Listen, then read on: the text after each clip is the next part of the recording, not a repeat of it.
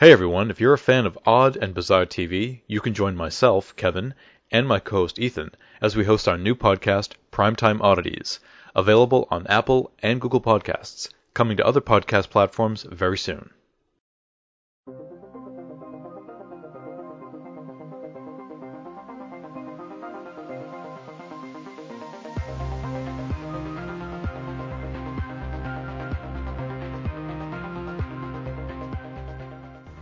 Hey, welcome to In Star Trek We Trust. This week we're discussing the exciting news that we have a new series coming, the one that we asked for, many people asked for, and here it is, Star Trek Strange New Worlds, Pike, Spock, Number One, the Enterprise, it's all coming back. Yes.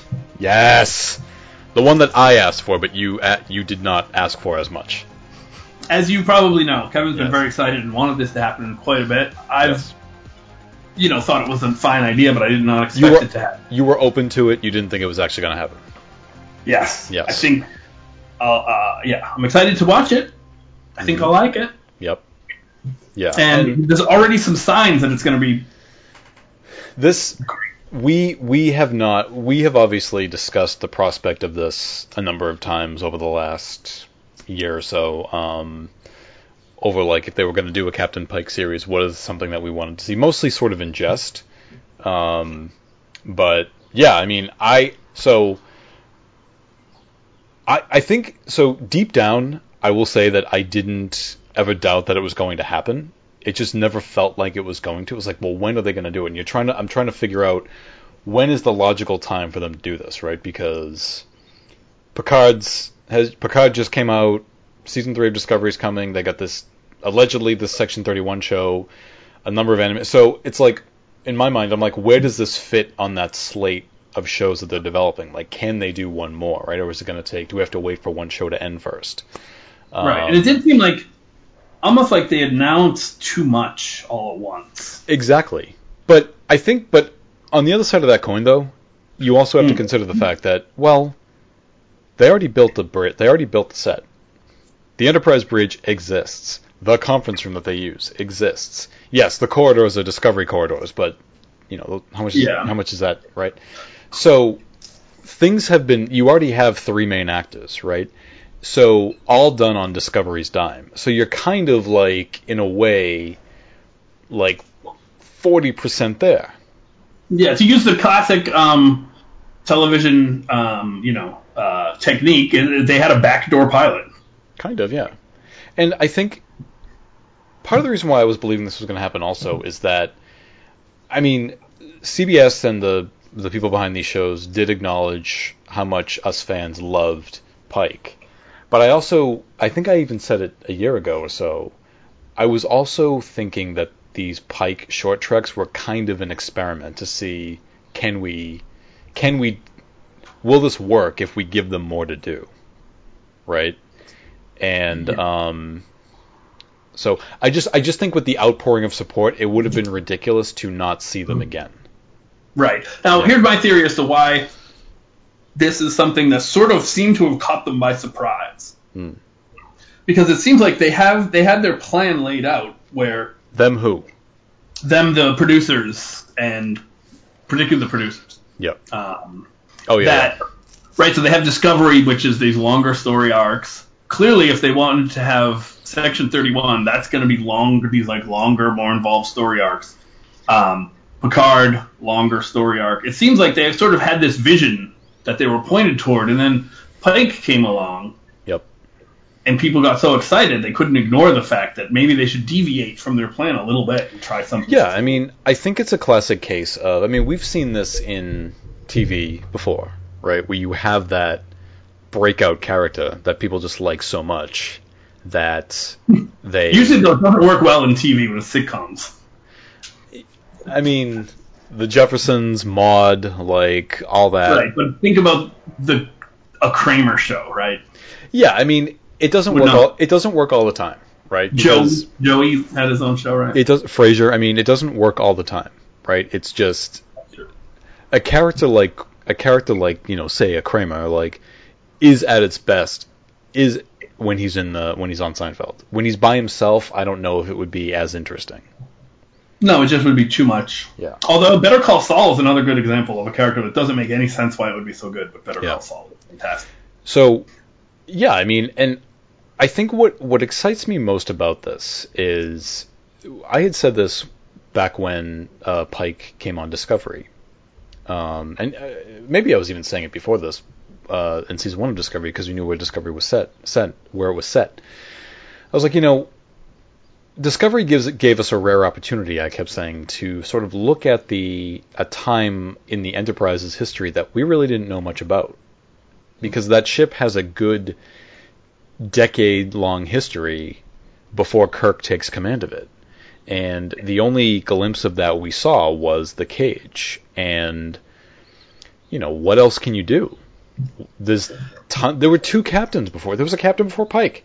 There's tons to explore in this area. And I think that when you talk to Trek fans over something like this, obviously the sacred text, as I call them, as continuity, comes up. But really, this one, despite where it's set, really has its hands free of continuity in a lot of ways. Right. The only thing it could do wrong is introducing planets or aliens that they had said, we're first contact with them, and then showing them earlier. That's really the only thing you have to watch out for. Yeah.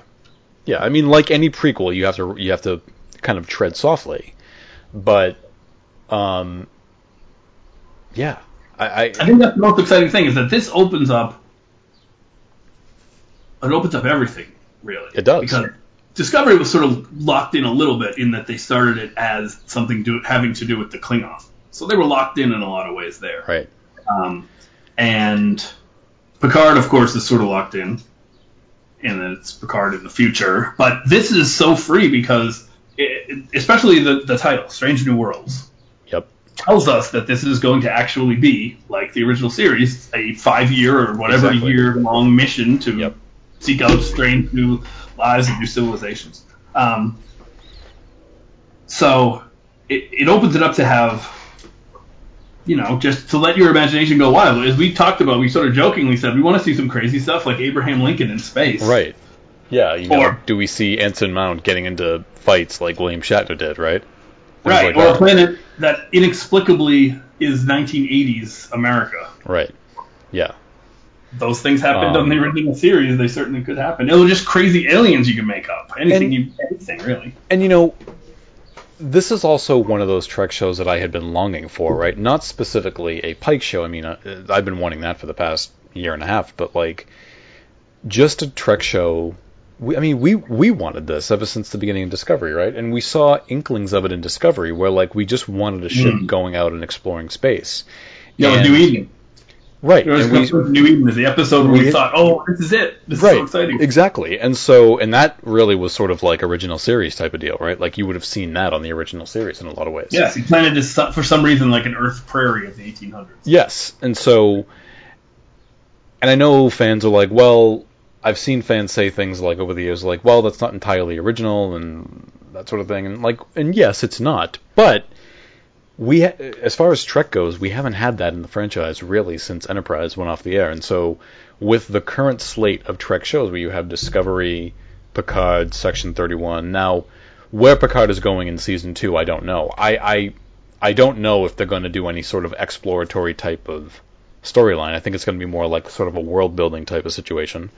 It wouldn't make sense if they just suddenly took off to explore the galaxy. Right, so within the current Trek environment, while, yes, it's not an entirely original concept, it would still be a refreshing one because no other Trek show is doing that. Right, and plus it's maybe not original in the broad strokes, but it frees you to tell any kind of story you want. I mean, look at the original series. How many different types of stories did they tell? Right. And what I think both of us hope that they'll do, and there's a lot of speculation. And one other bit of perhaps a good sign. So there actually was a book series called Strange New Worlds for Star Trek, and it was anthology short stories. Yep.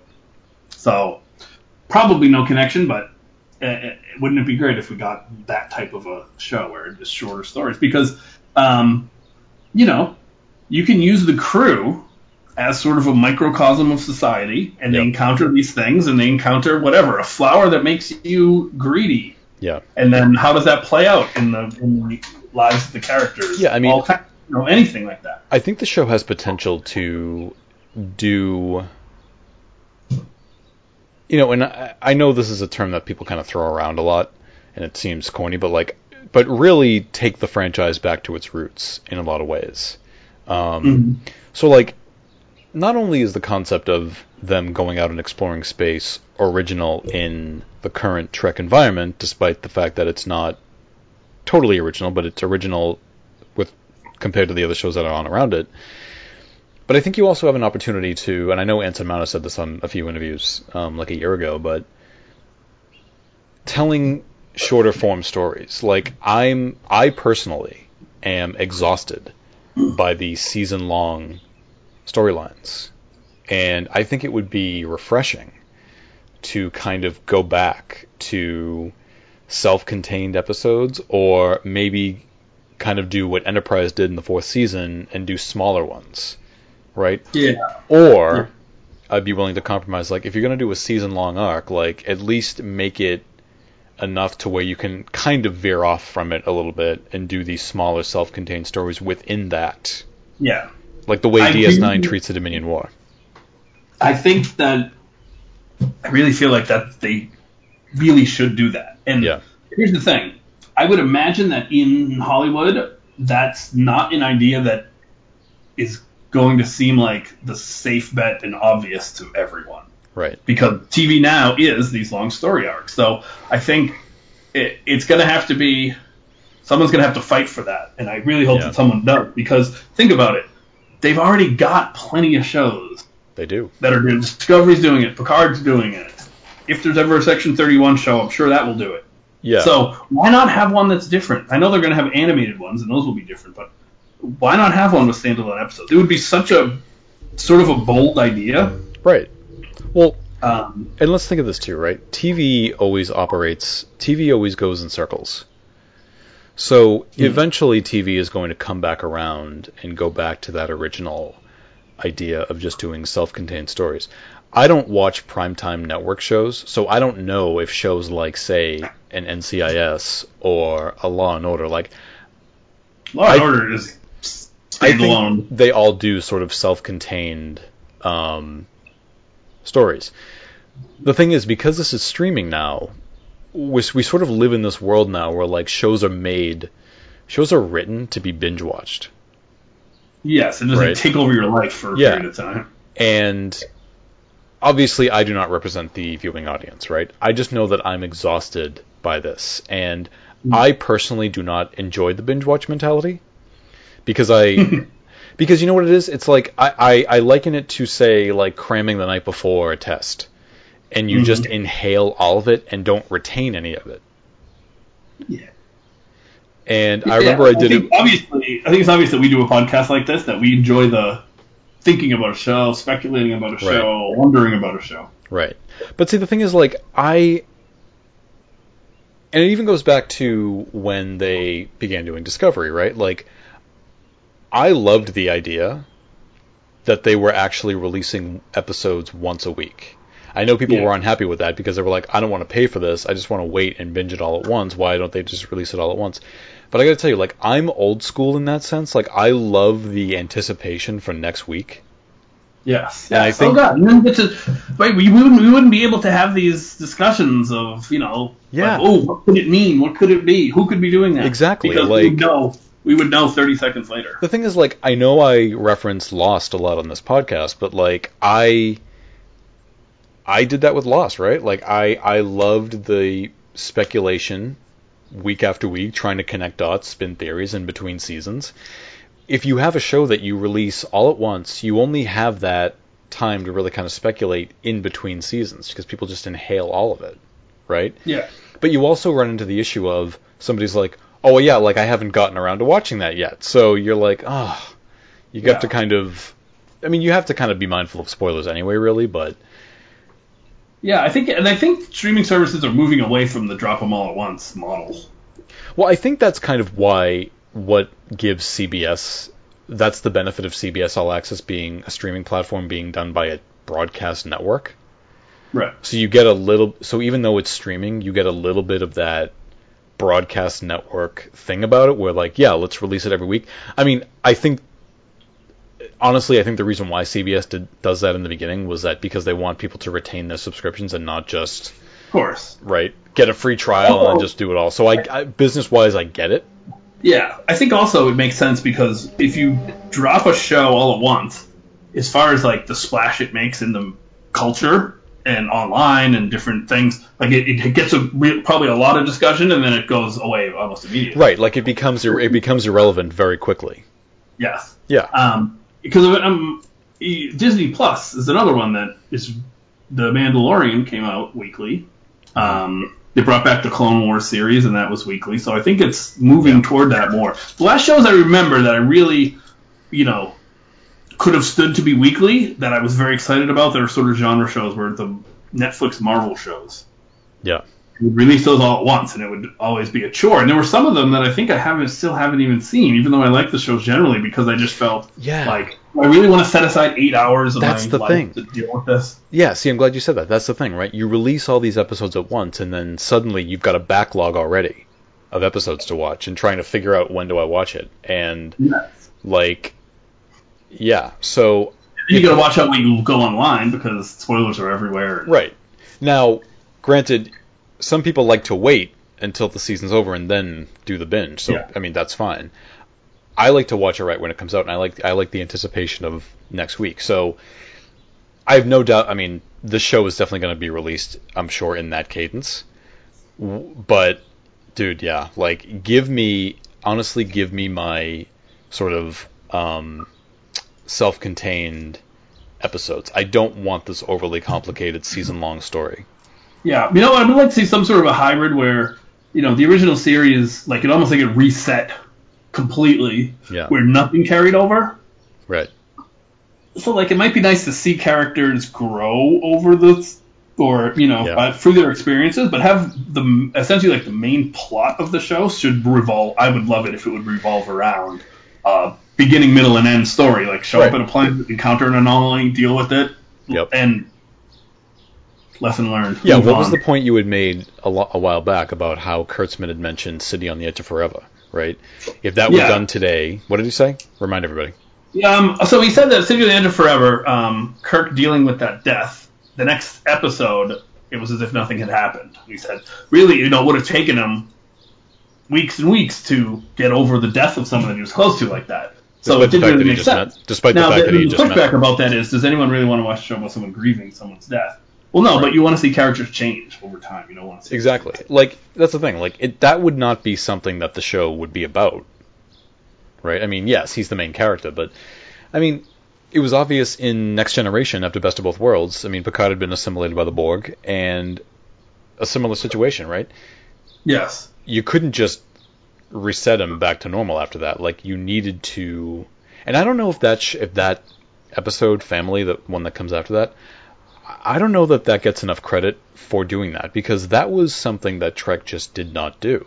Right, but then they did have him back after that episode. They had him back after that, but the fact that they actually did address it, that's true, was a big deal. And I think we have this unique opportunity with Pike. Now, I had mentioned this a while back, like, I'm interested in knowing, now that in Discovery, Pike got a glimpse of his future, what effect is that going to have, if any, on him? Like, I think that there's some interesting exploration that we could sort of dive into there.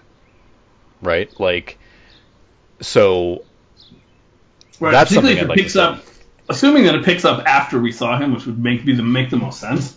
But, I was thinking about that after we talked today. Like, so when we were talking on the phone today about, let's do this tonight, and, we had a brief chat about, like, when would they do it?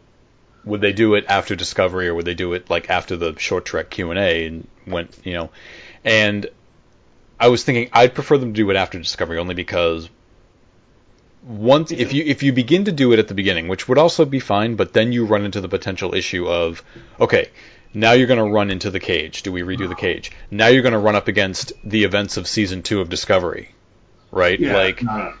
Yeah, it makes so much sense to do it after, because it's a logical point. We just saw him leave that crew, so they even could have somewhat of the after effect of that experience. Right. I don't want to dwell on it too much, but Well, and it's weird too because when Discovery ended for season 2, remember the final shot was the Enterprise warping away, right? I remember thinking to myself, "Wait, is this like the show now?"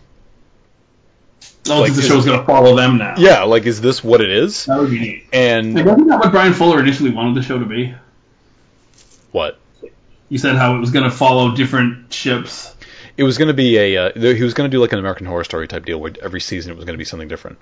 That's brilliant. But the short treks kind of can do that now, right? And yeah, but I still think as a series, like, that's an idea that's maybe worth revisiting at some point. I'd be interested to see what they would do for that. Yeah, that's bold. See, that's the thing. All right, this is where I'll be not critical, but slightly just, I don't know. So I hope, I think it would be bold to do standalone episodes for them. And Agreed. let me put it this way. I haven't seen anything bold from this creative team that's working on this yet, really. As far as, like, instead of sort of following the way TV's going, like, going in their own direction or doing something different. So I want them to boldly go somewhere that current TV is not boldly going. I would actually argue that the short treks were kind of bold. That's fair. Yeah. Because you know what it is? The reason why I think those are bold, I think it's multifold, I guess you could say. That's an idea that really takes advantage of a streaming platform, right? In the old days, you would have nowhere to put those. Right. I say in the old days, and when I mean that, I say, like, early 2000s, 90s Trek. Yeah, where would you even release those? Right? Like, would UPN play them, like, during a commercial break? Would they be shorter? Like, would they appear, like, on DVDs or video cassettes? Like, where would you put them exactly? Yeah. Right? Although I do have to point out that Star Wars did do these 3 to 5 minute Clone Wars cartoons before the new Clone Wars series, and they showed them on Cartoon Network for, like, at 8 o'clock for, like, the first 5 minutes. Yeah, I mean... But only George Lucas could have gotten that done. But also, like, the short treks are, in a way, like, I think as Kurtzman put them, they're experiments, right? They're meant to be experimentation. And they can be done to sort of fill in gaps. They can set up new shows. I mean, they set up Picard. I'm sure, they kind of set up Pike because as I think I was saying, they're almost experimenting with Pike in those. But the other thing I kept saying, and I would love to see them do this, short treks also provide the opportunity, like, you could be like, let's do a Deep Space Nine short trek. Let's see what's going on there without having to do a whole series. You could use them as a way to sort of revisit old characters, right? Without giving them sort of their own show or having to rely on another show for them to appear in. Right. And another thing that I forgot that it was pretty bold, like the animated ones they did were very bold because those were completely left field. Yeah. The one that was very almost Pixar-like, and I was very confused by them because I thought they were entertaining, but they definitely weren't. That to me, when they did that, I had the same feeling I had when we went in a couple years ago to go see Rogue One, right? Being that I went in to see Rogue One, this was the first, like, standalone Star Wars film that was not really too related to anything, and I remember saying to myself, I don't know what I'm about to watch, but I'm very open to the idea and I want to see where they take me. Yes. And I had the same feeling with a lot of these short, like, these short treks were originally obviously meant to be more related to Discovery, but initially that's how it was coming off. But now I would say that the short treks are definitely the boldest thing they have done. Yeah. And it is great. I'd like to see them do more. Like, they could just take one of the bridges, redress it, and just have a different ship with a different crew encountering something crazy. Exactly. I mean, I like to see stuff like that. But you're right. Definitely taking advantage of streaming because, as I often complain about streaming shows that, for some reason, have to fit into the regular time that a television show would take. Yeah. Right. Take advantage of the fact that you're streaming. If you have 5 extra minutes that you really want to be in the show, like, don't cut it out just to make it fit some arbitrary number. I'm sure there's some reason they're doing it. I'm sure there's some They did it a little bit on Discovery. Like, Such Sweet Sorrow Part 2 was like actually ran over an hour. But I remember the opposite effect. There was like an episode in season 1 that was like 38 minutes, and we were like, what the fuck? Why is this only 38 minutes long? Yeah. And that's like on Game of Thrones, it would range from like 45 minutes to an hour and a half. Right, and some have complained like, why are they putting in slots for commercial breaks? And I'm saying like, well, they got to play ads. But one of the things that I kept saying was, I said, it's also just convenient. I think what they're also doing is, I think maybe because CBS may want to air these on the network, like in the summertime at some point, but it also gives you the chance to potentially syndicate the shows as well. Right? Like, of course. Maybe it won't happen, but like, say, Sci-Fi Network could maybe pick up the show like years from now and air them, right? So yeah. Plus, just when you're writing, I mean, like anything, they need like acts to be broken into acts. You can't just So you just need a closing point so you can stop and then go to another scene or. And the thing is, like, I don't look out for this. I don't know if any streaming shows have actually made their way onto TV after they've ended. I'm sure one has, but I've never actually seen it. Yeah, I never thought about that. I don't know if, like, is Stranger Things season 1 like on some cable channel? I don't know. Yeah, I wouldn't know. I don't think it has been, though, because I think that's the type of thing Netflix wants to keep exclusive. But yeah, I see your point. Maybe it's happened. We don't know. Right. If anyone would do it, it'd probably be CBS, since they own, traditional network. Like, I could see them, like, in the summertime, say, like, trying to, they need to fill a block of time. So, like, let's just throw an episode of Twilight Zone or Discovery up there. Yeah, like, just throw an episode up there while, just to fill in the time. And they may say, and it may be a good opportunity to sort of do that, to advertise, hey, come over to CBS and All Access, and you can see more of this. Right? Because don't forget, they aired the first episode of Discovery on CBS, on the network. So, yeah. I think this is an interesting time to revisit a conversation we had a long time ago. So, when Solo was in theaters. Yes, I remember this. Yep. And Kevin was saying, no, I'm not interested. I'm not going to see it. And I forget how we got to it, but at the point I said, yeah, but if they made the Young Pike Chronicles, you would go see that, wouldn't you? Well, and oddly enough, he was arguing that Solo didn't need to exist. And oddly enough, season 1 of Discovery had already ended, so we knew Pike was probably going to show up. That's true. So, like, and I remember I actually, and I dug this up one time. I'll have to do it again. I remember the day Solo came out, I tweeted a picture of Pike, Jeffrey Hunter, because we hadn't seen Ensign Mount yet, and I said, let's be honest, we'd all go watch Pike, a Star Trek story. Oh, yeah, wow. You should pull that up. I should pull that up. I did it the day, I did it release day of Solo, so it's like May 2018. I'll have to find that. Yeah. That's fine. Yeah. So I said it as a complete joke, not knowing that a couple years later. Because at the time, I was complaining, like, I just don't see why they need to expand the universe beyond this. I don't see the need for this, and yeah. Yeah, my point was they don't need to, but right. It's still cool. Right. Yeah, exactly. Yeah, so I think the interesting thing for me is, like, what else... So, going back and watching The Cage, I mean, thinking about the characters who were on that show, you do have Dr. Boyce, right? Uh-huh. So it's like, and Dr. Boyce was not seen, he was not referenced on Discovery at all in any of the short treks. So it's like, is he still there? The one thing that I think would be really cool is, I think, the show hasn't even begun yet, but I'm jumping way ahead and thinking to myself, the logical endpoint for this show is Pike handing command over to Kirk.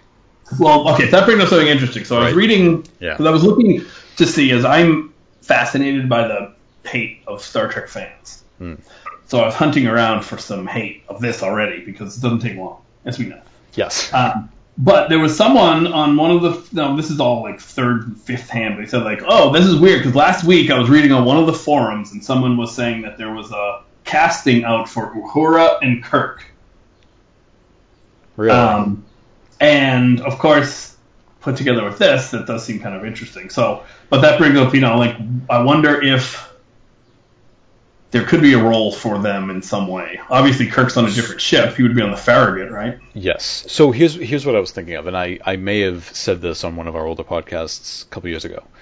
So you remember the first Abrams film, right? So even though that's an alternate reality, right? Mm-hmm. We have seen in those two universes, like, even though they deviate similar things still happen, right? Like Kirk is still captain of the Enterprise, that whole crew's together. How it actually happened, maybe it's different, right? And I thought to myself, is there a version of that movie, of those events, that happens in the Prime universe, right? So, like, you know, Pike is captain of the Enterprise way longer in this timeline, but eventually, say when you get over to the transition to Kirk, right? Does the crew that serve under Kirk eventually slowly begin to make their way on the Enterprise, albeit in lower ranks, right? Like, is McCoy already on board, but, like, you know, is Dr. Boyce, like, say, a mentor to him? Is Scotty already on the engine, already an engineer on the, but he's not the chief engineer yet, right? Right, Like, and also, is there anything to tell us that isn't what happened? No, that's the other thing. So when Discovery premiered, right, or was gearing up to premiere, there was this article I saw, and I think I read it on one of the podcasts, that outlined where the crew of the Enterprise at that time was during these events. And you begin to realize that outside of Kirk and Spock, we really don't know. There's no canon that really responds to where the rest of that crew was at the time. So, so no, like, in a way, this show is sort of taking the place of Discovery and being able to answer those questions. Only now, it's because it's the Enterprise, there's a better chance of actually doing that. Exactly. You know, like, who's to say that Uhura didn't come on the ship at one time as a cadet, right, and then eventually make her way back? You know, like, right. Nothing. And who's to say that the Farragut and the Enterprise didn't do some missions together? Exactly. You know, and you could say, and you were able to say the same thing about the Enterprise and Discovery, right? You're like, who's to say the Discovery didn't at one point rendezvous with the Enterprise? Right. Yeah. So obviously Discovery didn't exist before, so we can do whatever the hell they wanted to. Right. So, and this is what I mean when I say there's not a lot of canon that they can really violate. Right. Right? I mean, dude, we could even potentially see Captain April, Pike's former CO, the first captain of the Enterprise, as a admiral, or as I think he's a commodore at that point. We could see him. I mean, how cool would it be if Pike's former CO comes on and takes a tour of his old ship? I mean, it'd be fine. I know you would find it very cool. But the thing is, like, but what I mean is, yes, it would be cool. Like, not to say that, like, I would demand that happen, but what I'm saying is that's something that this show could do. Like, it's Discovery left, but this show sort of came in and took its place. It's still in the same era. Right, especially now that Discovery is in the future, doing its own thing. Exactly. But also, you know, we looked at Discovery as saying Discovery has an opportunity to sort of answer these questions that we're talking about here, but it's probably not going to, because that's not what the show is about. Yeah, this is a show. This is the Enterprise. Like, they could do that. And as everyone knows, the Enterprise is almost a character unto itself in a Star Trek show. So correct. In one way, we're seeing this character in a different form, and you can have all kinds of things like that happen. Yeah. So, but I hope they don't get too bogged down in that, as you said, right, about Picard. You don't want them to have to rely too much on nostalgia. Yeah. And I think we both agree that in Picard they had a good balance of including things, but having them always have a reason, so none of it felt forced, or like they were just saying, "How look at this, huh?" Yeah. So that was good. So I hope that they keep that up.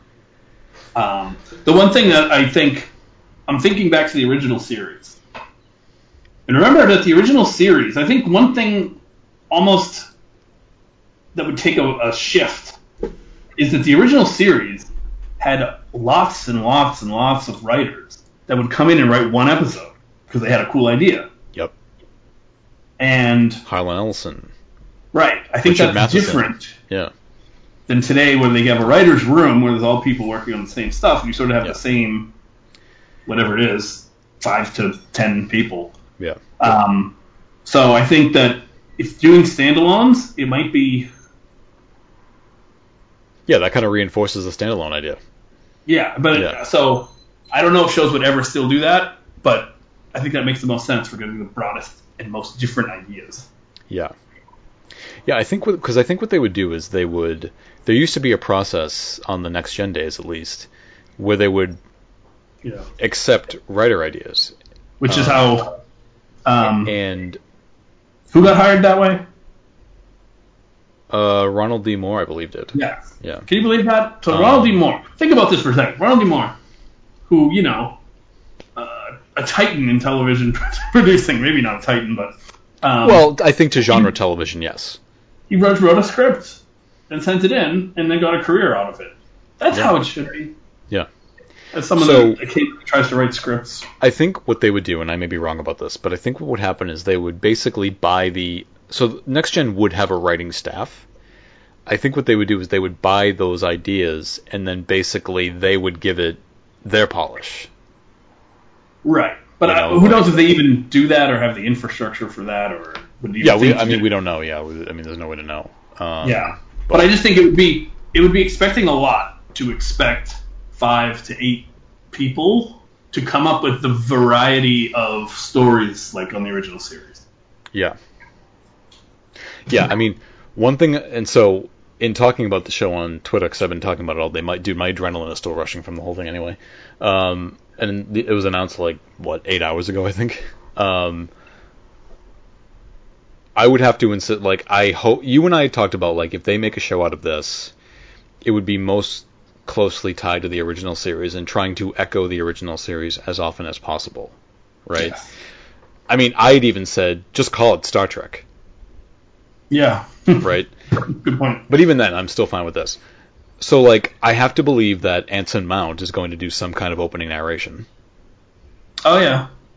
Right? Are you going to use the original series theme? And you're going to do an opening theme similar to, even if they don't copy it exactly, I feel like they would have to do one that echoes that a little bit, or calls back to it in some ways. But I have the chorus of the ladies. Yes. It's singing different notes. I will be very surprised if Anson Mount does not do the opening narration, if they don't do something like that. Yeah. Oh, totally. Yeah. It would make sense. Here's a question. Speaking of Anson Mount, Anson Mount seems to have really, taken to this character a lot. Yeah. And seems to have been part of getting this done, getting this created. Do you think he's going to have any role in steering the direction of the show? Has there been anything announced about that? I know he doesn't have the clout of Patrick Stewart, but as someone that gets the character, it would be nice if they did. I wondered about that, and all I know is in really trying to dig up any info on the potential of it being a Pike show over the last year or so, and just looking for anything. Anson Mount does one interview, and then 50 different websites do it, and then they analyze it on their own. Oh yeah, they pull out one quote. Yeah. I know that some of the things that Anson Mount has said was he said that obviously yes he would be open to playing the character again, but he did say that creative discussions would have to happen. And I do know that I think it was at one of the conventions. I think it was at the 2019 convention, summer 2019 convention. He did reinforce the idea of wanting to do smaller stories, wanting to do standalone type stories. So nice. My hope is that, maybe he used that as a bargaining chip to come back and say, I'll come back, but you got to, I'm hoping we can do this, and this, or something like that. Yeah. I think, though, that actually brings up a good point to look at the wording, because, I'm sure that the wording was very carefully chosen for the announcement. Yeah. But you've got Ethan Peck saying how the Star Trek ethos is curious, welcoming, and unifying, for one. So again, the idea that Trek has always been progressive. Yep. And if you complain about it being woke, it's always been woke. If you want to use that new word, I know the word has a lot of negative connotation around it. It's just the same thing as progressive was in the 60s. Right. And in the 60s, when they had an interracial kiss, people would have been saying, I'm sure people in the 60s turned their TV off when that happened. Said, which, believe it or not, was Screw not Hollywood pushing their misogynistic ideals on me. Which, by the way, was not the first interracial kiss on television. Okay. Yeah. I'm sure, though, it was equally disliked by racists. It was. But, that's one of those things that often gets pointed to as, that's the first interracial kiss on television. It's like, it actually wasn't. I believe it's one of the first, I don't even think it's the first interracial kiss on, primetime dramatic television, scripted television. I could be wrong about that, but I know that it was not the first interracial kiss on television. Still impactful and still important, but nevertheless. Yeah. And then Anson Mount says, I'm looking forward to bringing a classic Star Trek show full of optimism or focus on optimism in the future. So I know that one of the big digs that a lot of critics of the new Trek will say is that what happened to Roddenberry's vision of optimism and exploration. Yeah. So it seems like that's a... Yeah, and I think Discovery takes a lot of that. As you and I kind of pointed out along the way with this season of Picard, it seemed to retain that. I mean, I think it was... And we as much as said it in the finale of the show. Like, it was building to this battle that never happened. Because they Roddenberried their way out of it. Yes, it did not end with a battle, which was the most Star Trek thing. Right. And, like we said, sure, part of Star Trek was corrupt, and by the end it had redeemed itself and gotten back to its core values. So right. Yeah. Everybody wins. Yeah, I mean, again, I'm hoping that that's going to be the case. I mean, I think back to when Discovery was announced, and they, even in the initial press release, it was announced 2 years before the show actually premiered, but they said something similar about how, seeking out new life and new civilizations and that sort of thing. But I think they were just maybe kind of quoting the Trek catchphrasing at the time just to kind of build excitement for it. But, yes.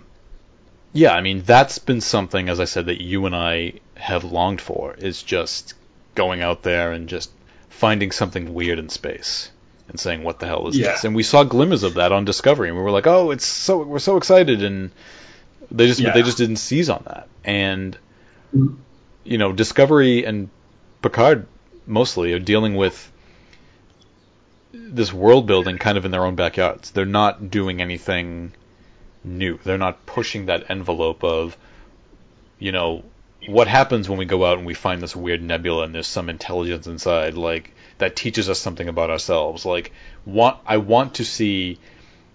I miss that. And by the way, you don't have to do that in every episode. Right, I mean, don't forget, we talk about how they solved it without a fight. There were plenty of fights in the original Star Trek. There was plenty of punching. Totally. Yeah. Yeah, I mean, I point this out to... I used to point this out to people a lot when discussing that, and I would say... I think at one point I even came up with a number of TOS episodes. And, somebody had been complaining, like, it's not about exploration, it's not about this, it's not about that. Or just Star Trek in general, right? And I pointed out the number of TOS episodes that were and the ones that weren't. And so I said, by your logic, the ones of TOS that don't do that, it's not Star Trek. So, by your logic, like half the show is Trek, and the other half is not. Yeah, because sometimes they would just encounter a baddie of some kind, and they would have to outsmart or just brute force. Or, I mean, the show I like to point to on TOS is look at the Doomsday Machine. I mean, it's like, that is a 1960s version of a Discovery episode. Like, that is a nothing but an action-packed episode, right? And really pushing the boundaries of what they could do with special effects on... I mean, that is a special effects-heavy episode. Right? I mean, yes, there's some character drama. You could say that it's a metaphor for like the H-bomb or something like that, but it's still an action-packed episode. And totally. They encounter something weird in space, but it's still, I mean, that's a shoot-'em-up explosion.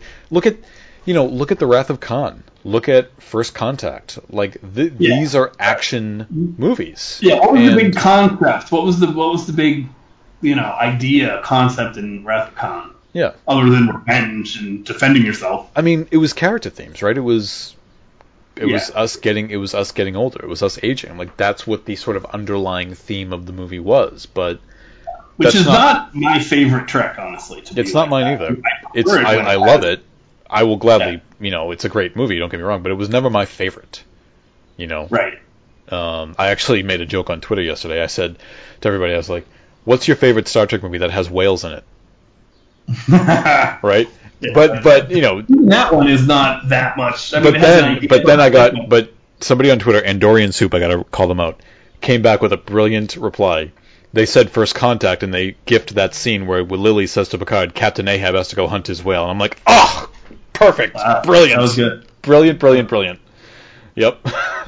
Yeah. That's so, yeah, I mean, that's the thing. Like Trek Trek can do almost anything. Trek has the ability to kind of to tell any kind of story that it wants to, right?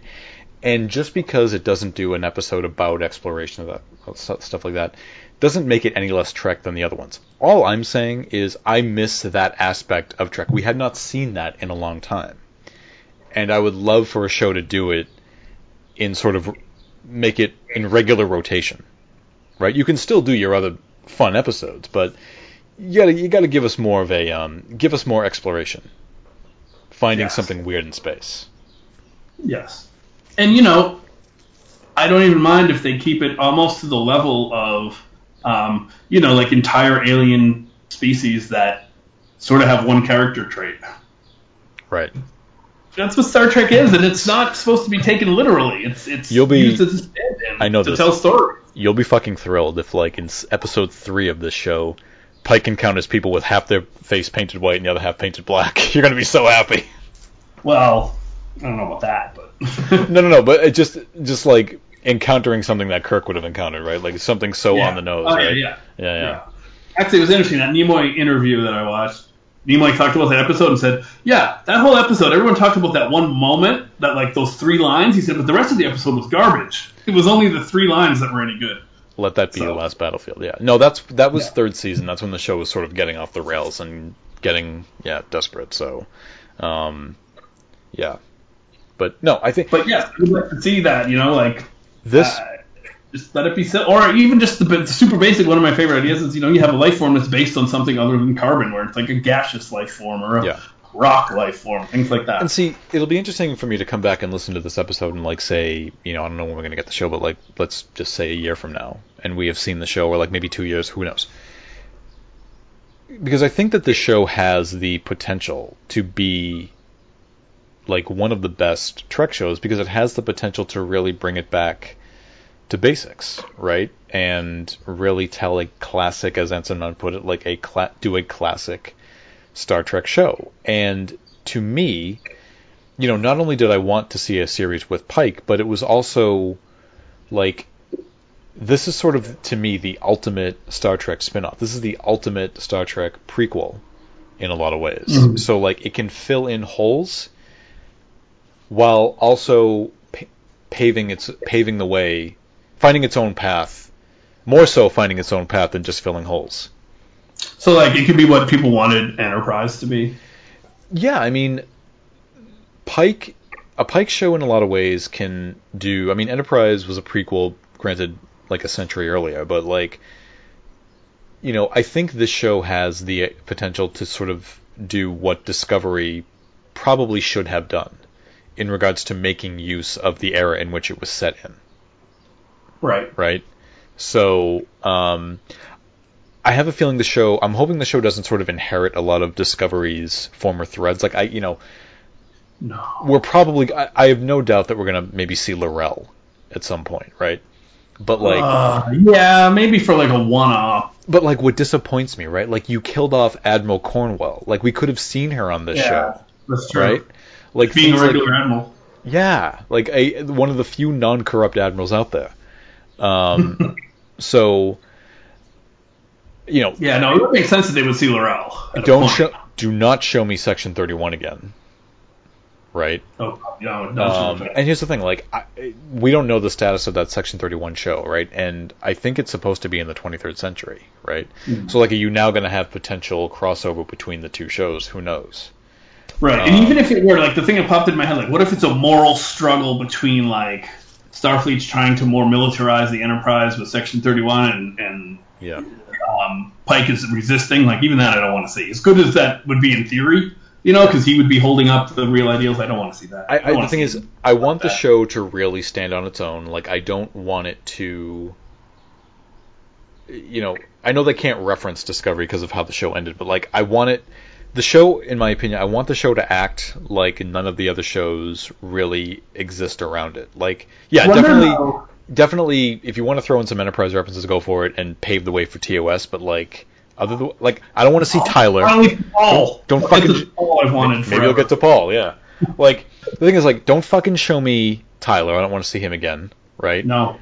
But like, I remember thinking when Discovery ended, I think I vented about this on a wrap up. One of the things about Discovery I was going to miss at the time was like I really missed the idea that the show was really going to lose the potential to, again, take advantage of the time period in which it was set. So like the example I used was, Harry Mudd was there. We can't see Harry Mudd anymore.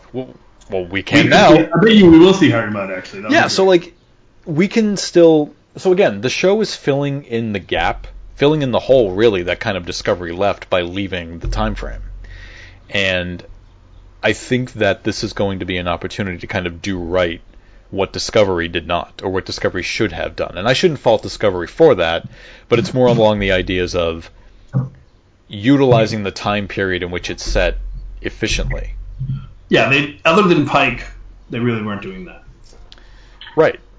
Exactly. And to me, Captain Pike was the example of Discovery utilizing its time period perfectly. Because here's the thing: a lot of the where a lot of the Trek shows in the past work best are the ones that tell stories that you could only tell on that show. So like, Voyager has episodes where they encounter weird space phenomena, and you're just like, yeah, if I just changed out the names and just put it in with next gen characters, it wouldn't really wouldn't be that different. Oh yeah. So I think ensuring, and Pike's gonna have some of that too, I'm sure, but like if it's gonna be a show about exploration, but primarily it has to be a show that really tells stories that that no other Trek show could really do. And I think that gives and that's what really gives the show its own identity. I mean, look at all the episodes in season 4 of Enterprise. You couldn't have told any of those stories on the other shows. That's true. That's true. But if they do go in a totally new direction, then it shouldn't matter. Yeah. If they're doing totally unique things, then it wouldn't matter when. Yeah, I mean, but like even season 1 of Picard, like they do this whole thing about androids and data. Like none of the other shows would have done that. Oh yeah, because they couldn't. Yeah, I see what you mean. Yeah. So I think what I'm getting at is it's finding the right balance, finding the right mixture, finding the right formula that really kind of makes the show work. This really speaks, in my opinion, more so to Anson Mount as an actor, because the fact that he really took a character who was a blank slate, was not very likable at all. It's all he had to go by. And the fact that he was able to take this character, make it his own, and arguably, not arguably for me, turn him into the best Star Trek captain out there. Like, and so much so that he was given his own series. I know you give me that face. Because Pike's my favorite captain now. No, but I see what you mean, because I think he almost single-handedly, as an actor, is why we're getting this series. Oh, totally. Yeah, totally. And it was interesting, because what I think all that he did is he just made him like a decent, caring person, which on Discovery at that point was kind of lacking. Because we had already had the fallout with Lorca, right? So, we didn't have that, and Michael was sort of, iffy because she wasn't fully trusted yet, right? So we didn't have that. What Discovery lacked was a leader, just a competent, decent, exactly, person in charge. We had it for like 1.5 episodes with Georgiou. Yeah, that's the thing. Like the thing I always said, like the first 2 episodes of the show, which focuses with her on the Shenzhou, I thought to myself, like even 15 minutes in, I said in my head, I'm like, honestly, like this is kind of the Trek show I want. Yeah. Like I want to watch this. I want to watch the Georgiou Chronicles. Well, exactly, and off to the side, you could do a short Trek about that too, about those days. So I think that this is so it really speaks to Anson Mount, I think, as a performer, and any other actor would have come in and done something totally different. Would they have done as good a job? I don't know, because who knows who they would have gotten for that. Right. But I have to insist that this is like all Anson Mount. Like, don't get me wrong, Ethan Peck, Rebecca Romaine, great. But dude, it was Anson Mount. And like really, and I said it was just that I think essentially he had what you need from every Star Trek captain. Yep. that is like a core level of competence and decency. The way I describe him to friends of mine who have not seen that season of the show yet, and I tell them how much I love Captain Pike, they say, well, what's Pike like? And I say, he's sort of this cool mixture of Picard and Kirk, more Picard than Kirk. He's got the kind of Kirk likability swagger, but he's got the morals and ethics of Picard. He'll speak up when necessary, but he does it more like Picard does than Kirk. Yes, but also he's more personable with his crew than Picard was when he was captain. Totally. Like if I was in Starfleet, and it's reinforced in the short tracks in Q&A, and I think, is that the one? Q&A with the cadet. Like, that's the captain I'd want to serve with. Yeah, like if you're having a bad day, he's going to notice, and he's going to check on you later, see if you're all right. And the thing is, like, I remember there's a Next Gen episode, Chain of Command. Captain Jellicoe comes on the show and takes the place of Picard, and he's got a very contentious relation. Remember that? And he's got a very contentious relationship with. Yeah, he's very with Riker, barking orders and not caring about morale and all that. So I remember toward the end of the episode, there's a scene between Jellicoe and Riker, and Riker says to and they're honest with each other they're speaking their minds to each other about how much they don't like each, and Jellicoe says to Riker, let's drop the ranks. I don't like you. I think you're insubordinate. I think you're willful, and you're not a particularly good first officer. And Riker says back to him, okay, well, now that the ranks are dropped, I don't like you either. You're arrogant, you're close-minded, you don't provide an atmosphere of trust, and you don't inspire any of this crew to go out of their way for you. That description, that's something that Pike would do. Like, I would go out of my way. Pike would inspire me to go out of my way for him. Yes. Right? And you definitely would trust him, and even if you disagreed with his decision, you would understand that, like, he takes it all very seriously and he listens to all sides and he made a decision. But even like within the world itself, I think the show has done a really good job of like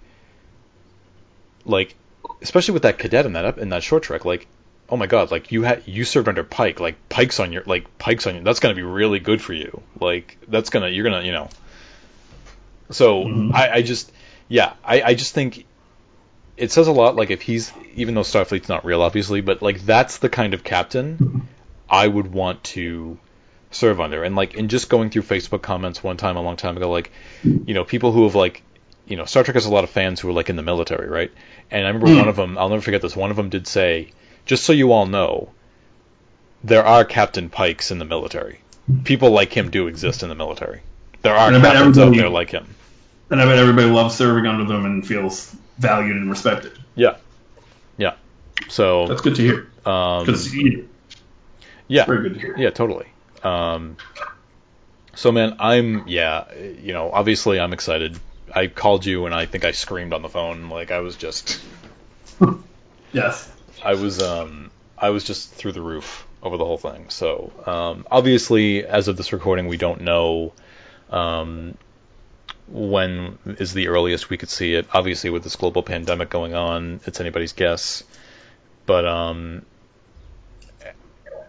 knowing that it's coming is very reassuring. Yes, it's exciting. It's exciting, it really is. And I will say that I'm definitely excited. I look forward to where it goes. The only caveat that I have is that I think that it's harder than people might think to write standalone episodes that are like as good as the original series and the next gen ones that are great. So I just hope they do standalones, and I hope they're great. Same. And I think it's going to be a great title. And obviously on this podcast, we will be covering the show when it finally gets here. Oh, of course. Probably... if I'm going to predict anything, I'm going to say... I mean, obviously the COVID-19 thing is a thing, but so we don't know when that's going to end. But assuming it's going to end within the year, I'm going to say probably 2 years, maybe a year and a half, 2 years. Do you think they'll be shooting about a year from now? They could. What they tend to do on these shows is that they shoot them and then they air them. Like, they don't They don't start airing them when they're like wrapping up maybe like the last 2 episodes. So they film a season and then they shoot it, and then they then they air it. So yeah, but it seems like if they already have some written, well, to your point, a lot of the cast, they could be filming, like depending on what happens in the world, they could be filming next spring or summer. Yeah, I mean, to your point, I don't know if you said it before we were recording. You said that with everybody sort of under lockdown, there's probably a lot of time to actually be writing these things out. And just having it, so it's basically like having it ready to go. Like, okay, guys, the pandemic's over. All right, let's get to the set. And again, the sets are built already. Yeah, and you can do video calls to like work on scripts and whatever. And again, they have it written and really like well written, I would assume. And again, the sets are built already. Well, right, the main ones. The main one. Some of them. They better do engineering right. We haven't seen engineering in the Enterprise yet, have we? Well, we saw it as like CG, but not as a physical standing set. They better have the ladders. Yeah, like the thing that I wonder about is, just before we close, is that if they film this in Toronto, like how much of the Discovery set, if at all, do they end up reusing? Right? Because I mean, they did use the Discovery transporter room and redress it. Like, so do the shows? Because I don't think they're ever going to be filming at the same time. So like, are they going to do like the movie thing where like, you know, if you watch Star Trek VI, aside from the bridge, everything else is the next gen set, which is a redress of the movie sets, right? So, like, are they going to... So, in other words, like, do they only really... How many sets do they really have to build? Probably a sick bay. Right. I think they have to go to Ticonderoga and do a tour before they start building. Dude, how awesome would that be if, like, over the course of the series, it begins to slowly transform into that set? That would be funny. Yeah. They could just go to Ticonderoga and film there. I would watch that. Yeah, so You know, would you say that I see this a lot on Twitter, like, would you say that we're in a sort of golden age right now for this? Just because we're getting so much of it? I can't say that, because, I don't know. That kind of defines the quality of it, right? If there could only be one golden age, right, you could still make the case for that point in the 90s, so... Yeah. And I think... Jury's out, but it's, you know... And I think the other thing is, like, what are the parameters you're using to define a golden age? Is it just the fact that we keep getting a lot of it, or is it because it's actually good? Right. Right. And, you know, and I had a good conversation with somebody at work one time, like, when this whole Star Wars and MCU thing was taking off. I was like, I don't know, it's too much. And he said to me, like, he's like, but does it matter if it's good? No, it doesn't. And I was like, no, I guess not. And I didn't think of that about in terms of 90s Trek. It was just always there. I didn't, you know... Right, you just took it for granted. Huh? You took it for granted. Yeah, you were just happy that it was on. Been Trek on TV, right? Or the whole life that you noticed. Well, like, you were just happy that it was on. Like, if there was a bad Voyager episode, you weren't, like, pissed off about it. You were just like, all right, well, next week. And plus, like, you know, for almost your whole life, there had been Trek on TV, so it just seemed like it would always be there. Whereas now we appreciate it a little more. And that's the thing, absolutely. Like, we always took it for granted that it was just always... We never envisioned that it would actually come to an end someday. Because it had just been going on for so long. So, either way. So Star Trek Strange New Worlds coming at us. God only knows when. God only knows when. Hopefully we'll know more at Comic-Con when they do like I'm sure they'll do like a virtual Comic-Con panel or something like that. Right, yeah, they're doing a virtual Comic-Con, so yeah. All right, very nice. Well, is Comic-Con still on, by the way? It is, right? I think they're not in person. Well, no, but like doing it virtually. I saw something about it. I don't know how far along the planning that is. But interesting. Yep. Interesting. So, all right, cool. So, Star Trek Strange New Worlds at some point. And then we will be back sort of intermittently. We still don't have a release date yet for Season 3 of Discovery. So, we'll see. And, I think some things are happening. I'm making some podcast friends out there in Twitter land, so we may be able to do some kind of collaboration with some of our contemporaries. Crossovers? Potentially. That's cool. Well, thanks for listening, everyone. Drop us a line on one of our many line-dropping services. Just Twitter.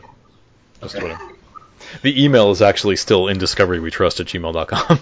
Okay, indiscoverywetrust@gmail.com. So I haven't even updated that. So that's fine. I gave up on. I personally just leave the name the same. The thing is, I gave up on the email thing. Honestly, I know I kept pushing it in the early days. I gave up. We should still check it now and again. Oh, I do. We never get anything. We did get some, though. I don't know. All right, now we're just talking about our business on the air. Okay, thanks, everybody. Thanks, everybody.